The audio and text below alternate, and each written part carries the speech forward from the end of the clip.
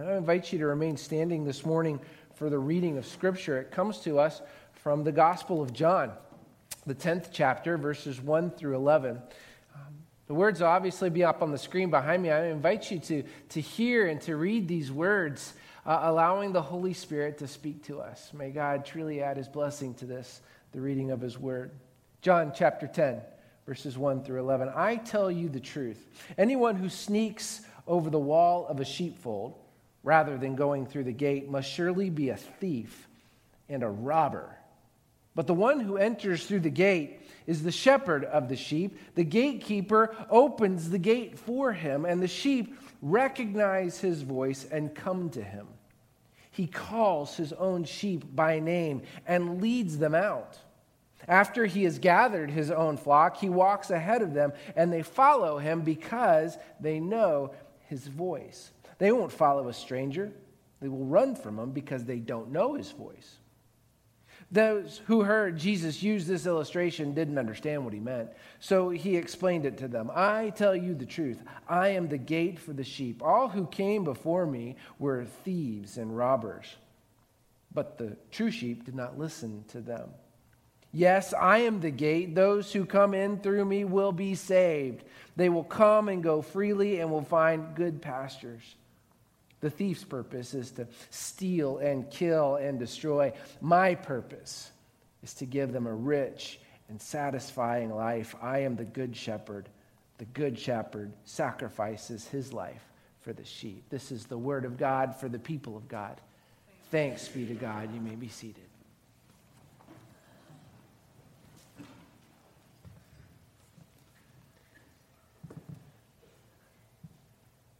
First service, I forgot several passages in that reading. Thought, boy, I got to do a better job of reading. So I'm glad we got to share this time at 11 o'clock and I get a second chance at reading the Scripture. That's pretty great. My mom and dad and little sister and grandma all lived together for most of my growing up years. And so living with grandma, well, that opened up a whole lot of extra doors and possibilities. Namely childcare. That was a pretty good one from my mom and dad. See, both of them could work really great jobs, and in doing so, they used that extra income to put my sister and I into a Christian school. And so from 5th grade to 10th grade, I attended Keswick Christian School in Seminole, Florida. And every week we would be having this chapel service, and they would line us up in our lines, and we would walk in and we would sit, and the teacher would be looking to make sure I was behaving and not jumping out of lines. I know that's shocking for you already that they would be looking at me that way. But we would come in, and I would do my dead level best to pay attention. I would try so hard. And there were some days where it worked, and there were a lot of days where not so much. And what I would do when I couldn't pay attention, when the speaker droned on and on and on, I would stare at the back of the auditorium. There were these 3 words that were written up there that I could look at, that I could focus on. And the words were this: life, ... more abundantly. John 10:10. Do you know that there are 31,102 verses in our English Bible? 23,145 are in what we call the Old Testament. 7,957 are in what we call the New Testament. Aren't you impressed? Those 31,000 plus verses. It was those 3 little words from that one little verse that would end up changing my life. I didn't realize it at the time, but those words, they were being etched into my soul. They become part of who I am. They become a life verse.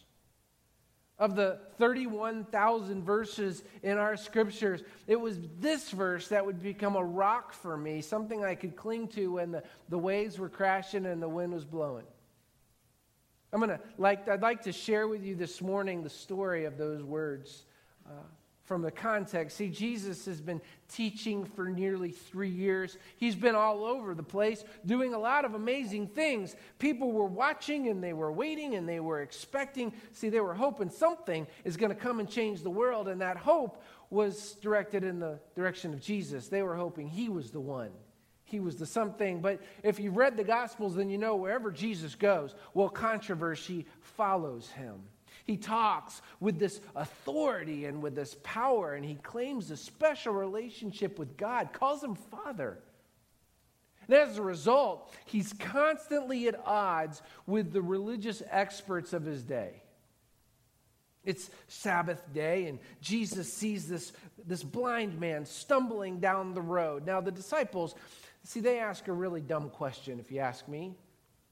They see this guy, and they think that someone, somewhere, at some point, had sinned to have caused this man to be blind.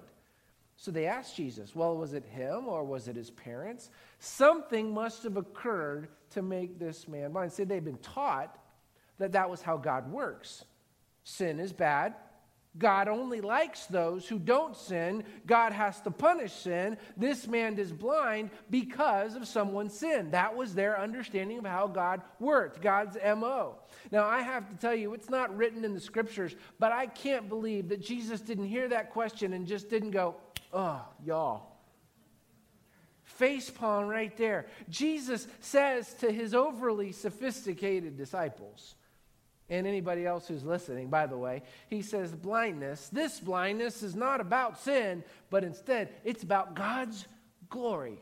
What? And what follows is one of the grossest stories in all of Scripture. Jesus kneels down, spits in the dirt, makes his paste, and then puts it on the man's face, rubs it in his eyes. That is nasty in any culture. And then he tells the man, the blind man, go over there and rinse in the pool.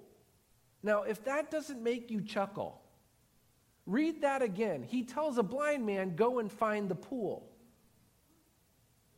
There's a sense of humor in this that I think we miss because we read it from way up here. Jesus says, go, wash. The man stumbles over, blind, finds the pool, washes, rinses off, and what happens? He starts to see light, and then he starts to see shapes. Then he sees faces. The man can see. Now, I don't know if you know this. I didn't realize this, but prior to this event, prior to Jesus, there is no single event of healing from blindness in Scripture. In the story of God and the story of us, no healing of a blind man until Jesus comes along. So what do you think the crowds do? They go wild. They go crazy. This man has done something that nobody else has ever done. And because the crowds go nuts, and because there's this muddy, dripping, giddy man jumping up and down in the church foyer, the religious leaders got to get involved. After all, blind people stay blind. It's part of that punishment for sin thing. And so what do? They grab him and they start questioning him. And they question his blindness, and they question the healing. And then they bring mom and dad in, and they question them a little bit. And then they bring him back, and they question him some more. Who did this to you? And the man goes, Jesus? And the religious leaders at this point, they go from confused, a little bit frustrated that he's dripping on their nice carpet. Now they're irritated. See, they don't like Jesus. Jesus is a guy that bugs them. He doesn't do it the way that they want him to do it. He must be a sinner because he's healed a sinner on the Sabbath. And the formerly blind guy says, listen, I don't know whether Jesus is a sinner or not. All I know is I was blind. Now I can see. He healed me. And since we all know that God doesn't listen to sinners, and since I can see, then that must mean God is with him. Now, it's at this point that the good, regular 11 o'clock attending church folks just lose their mind. It was bad enough he's dripping on the carpet, but now this guy, this filthy, water-dripping sinner, is teaching them the audacity. They were the ones who had God figured out, not this nobody. They were the ones that God liked. They had their sight. How dare this nothing try and teach them? They were not used to this. They're the folks charged with reminding people just how sinful they were. So, in anger, and because they felt justified to do this, do you know what they do to him? They kick him out. They kick them out of church. I've known some good people who've been kicked out of church because they dripped mud on a foyer. I love what happens next in the passage. Jesus steps in. Isn't that just like Jesus? Jesus steps in. He's been waiting to jump in and to comfort and confront this situation. The religious police need a little talking to. John tells us that Jesus seeks the man out. Don't you love that? Don't you love that Jesus seeks this guy out? Jesus kneels down. Do you know who I am? The man responds, no, sir.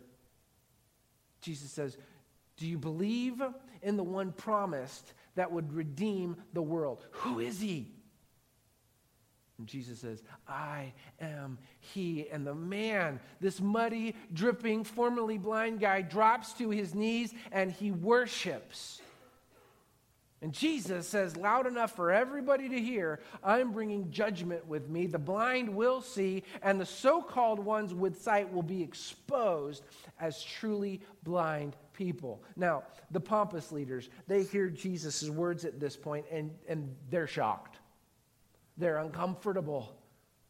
He's given them the kind of verbal finger poke to the chest. Instead of congratulating them on their religiosity, Jesus indicates that they're the ones under judgment. Jesus says, you claim to have all the answers, to be able to see, but truthfully, you've just revealed your own blindness. Think it was quiet in that moment? These highly revered, perfectly right caretakers of God. Well, they're not used to this kind of treatment. But before they can respond, Jesus starts talking about sheep. Now, in seminary, we were taught about how to transition from section to section in a sermon. Jesus didn't take that class. Because he goes from you're blind to let's talk about sheep. He says if someone comes to get a sheep and they jump or they crawl underneath the fence instead of going through the gate, they're up to no good. The one, though, who enters the gate has the right to be there. Now, all throughout Israel, there are these little caves that are all on the mountainsides, and this is where shepherds would huddle their sheep. And for our contemporary ears, we hear gate and we think something on a hinge that swings back and forth, right? Well, in Jesus' day, a gate was a person. Someone who would stand at the entrance, who would protect their sheep, who would keep any from wandering out and keep anything else from coming in. And what's Jesus say? Well, he says, I am the gate. And those who have come before me are nothing more than robbers and thieves. I am the good shepherd, Jesus says, one who protects and cares for my sheep. I know all of them in my care. I look out for them, and I have, this is great, I have named them. Isn't that a great picture? It's one of the more breathtaking pictures we gloss over in the scripture. Jesus names his sheep. He says others who have come before, they're pretenders. They're out for their own good, for their own self-righteousness. Who are these others? Well, in the context of the passage, the others are the religious leaders. It's the Pharisees. Now, Jesus has gone from calling them blind to now calling them false teachers, only interested in their own good, their own self-promotion. He says they don't care for the very sheep that have been given to them for protection. They're useless. They're stinking, dirty thieves. And the thieves, Jesus says, they come to steal and kill and destroy. Jesus says, I've come to give something more. I've come to give life abundant, or life to its fullest. The thieves pursue God or religion out of this self-interest. The thieves are interested in kicking out muddy sinners and want to teach their own version of who God is and what God is about. A version that says God looks and acts just like me. A God that says, ooh, you must have done something wrong. That's your fault. God's judging you. This is a form of self-right. Oh, and by the way, God's judging you, and I'm here to remind you about that. This is a form of self-righteousness that I can't help but think as I read through the gospel that just nauseates Jesus. And he responds to it very harshly. The thieves bring damage. Well, what kind of damage? Jesus uses 3 words. that are really descriptive. The first is steal. The Greek word is klepto. It's where we get the English word kleptomaniac. It's this ongoing pilfering where little bits are stolen day in and day out. It's the wearing away until nothing is left. The word for kill is thio. It's violent. It's like slaying or slaughter, but it's premeditated and it's vicious. The final word is apolomai, and it's complete annihilation, massive, epic, utter devastation and destruction. Think Hiroshima, Nagasaki. See, I think Jesus is indicating that this steal, kill, and destroy is what self-righteousness is doing to other people. That's what he's calling out these Pharisees on. It's this wickedness at its core, and I'm right at any kind of cost way of life. And this kind of damage isn't just happening at the hands of the Romans. They're easy to hate. They're easy to point the fingers at. Jesus is saying, no, it's those of us who have been trusted with the message of God. People entrusted to share God's love with others have turned into, I'm right, you're wrong. See, Scripture does still speak to us. It's important to notice, too, that Jesus argued with the Pharisees a lot. Our scriptures hold that up. But his problem with them often wasn't with their theology, what they taught about God. It was how they lived that theology. It was their spirituality that was the problem. He didn't like the fact that they compartmentalized it. The Pharisees approached God and God thinking as a way to show how holy they were and how terrible everybody else was. Jesus comes up, and his goal is to show just how good God is for everyone. Stealing and killing and destroying. Y'all, this is what the enemy of our souls is after. There's rarely a week that goes by as a pastor that I don't see these three, if not all of them, at least one, in their extreme. I've seen the pilfering of too many souls, where little chunks are taken slowly and surely. I've been with folks whose lives have experienced slaughter. I've seen mass destruction to relationships and marriages and families. I've seen some pretty ridiculous actions from self-righteous religious folk. It's just baffling. I'd venture to guess you've probably seen these things too. But, and I love it when a but comes in, I have also seen what the Good Shepherd brings. Jesus comes bringing abundant, full, overflowing life to those who hear his voice. Isn't abundant a great word? Rather than being pilfered, abundance has got excess. Rather than being slaughtered, abundance is about vibrancy. Rather than about destruction, Jesus' idea of life is about fullness. A life that gives joy and grace and mercy like it's free. Oh, wait. Now, Jesus isn't saying that life is going to be perfect and happy-go-lucky and we're going to tiptoe through the tulips, go from cloud to cloud, singing with our harps. No. That's what fourth grade little Jimmy thought when I was reading those words up on the wall. No, the enemy is still trying to pilfer and slaughter and annihilate. There are times when the brokenness that is yet to be made right by Jesus deeply affects me. But Jesus is still giving life. He's still giving and offering abundant, overflowing, inexpressible, and yet completely viewable joy that flows from within our deepest being.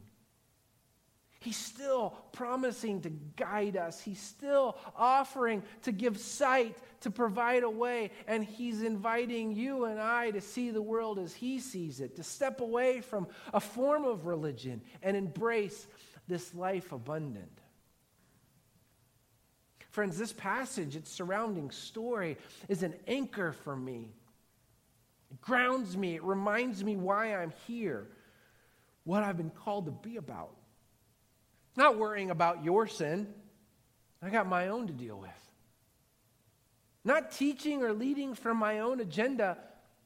trying to find his.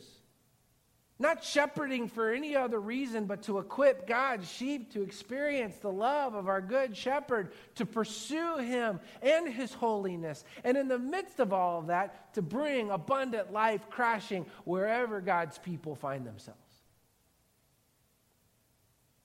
So here's my question for us today. Southern Hills, where are you in this story? Are you in need of a shepherd who gives life today? Have you been stumbling in the dark? Do you need light?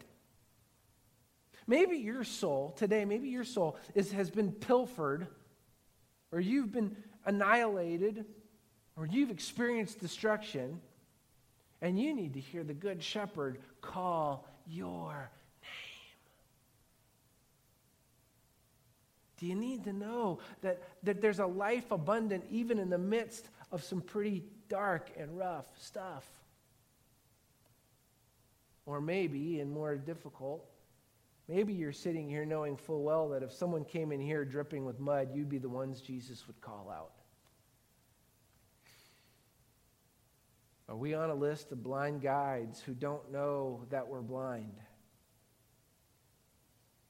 Brothers and sisters, there's grace for us religiously trained and right people too. The Good Shepherd is our Savior as well, and he wants to offer us more than rules that just offer this false security. He wants to offer us a real security, a life that's overflowing and full, and a life that builds up and blesses. So that's what life abundant does. It can't help it. It gets out and it just blesses everybody around it, lifts up. And by the way, if you're hearing this, then that means you have been prepared to be one of these folks who gives Jesus' life abundance away. Yep, even you. If you're still here, God has life to give through you. Abundant, overflowing life through you to others because he has called you by name. 31,000 verses in these holy scriptures. Yet it's this one and these three words that continues to shape me. A passage that reminds me that my theology can be as good as gold, but if my motives, if my spirituality isn't about loving like Jesus did, then that good theology is ruined. It's a waste of time and space and words on a wall and a certificate somewhere. Because all it does is reveal my own blindness. Instead, we get the opportunity to know that the Savior, the Shepherd, calls us by name and invites us to go and live abundantly, to give it away. So this morning, you are invited to go from this place in the knowledge of the one who is your shepherd, with the truth that he is offering you something more than pilfering and annihilation and destruction. He's offering you abundant, joyful, full life, and you get to go and give it to somebody else. Let's pray. Gracious and good shepherd, thank you that you are still calling us by name. When we're muddy and dripping and we can't see past our own nose, you are still in the business of calling out, seeking us out. Thank you. But Lord, you're also in the business of, once we've had sight of being released, to go and to share that life abundant with those who are in need. And so, Lord, wherever we find ourselves this morning, wherever we find ourselves in this story, for those who are being pilfered and annihilated or experiencing destruction, Lord, I pray that you would call out names, bring healing, wholeness. For those of us, Lord, who are, well, we're just really intent about being right. Help us still to hear you call our names as well. Lord, don't let any of us leave this place today without knowing you as our good shepherd. Lord Jesus, we love you. We give you thanks and we honor you for all that you have done, all that you are doing, and all that you are going to do. We offer this prayer in the name of the Father, the Son, and the Holy Spirit. And all God's people said, amen.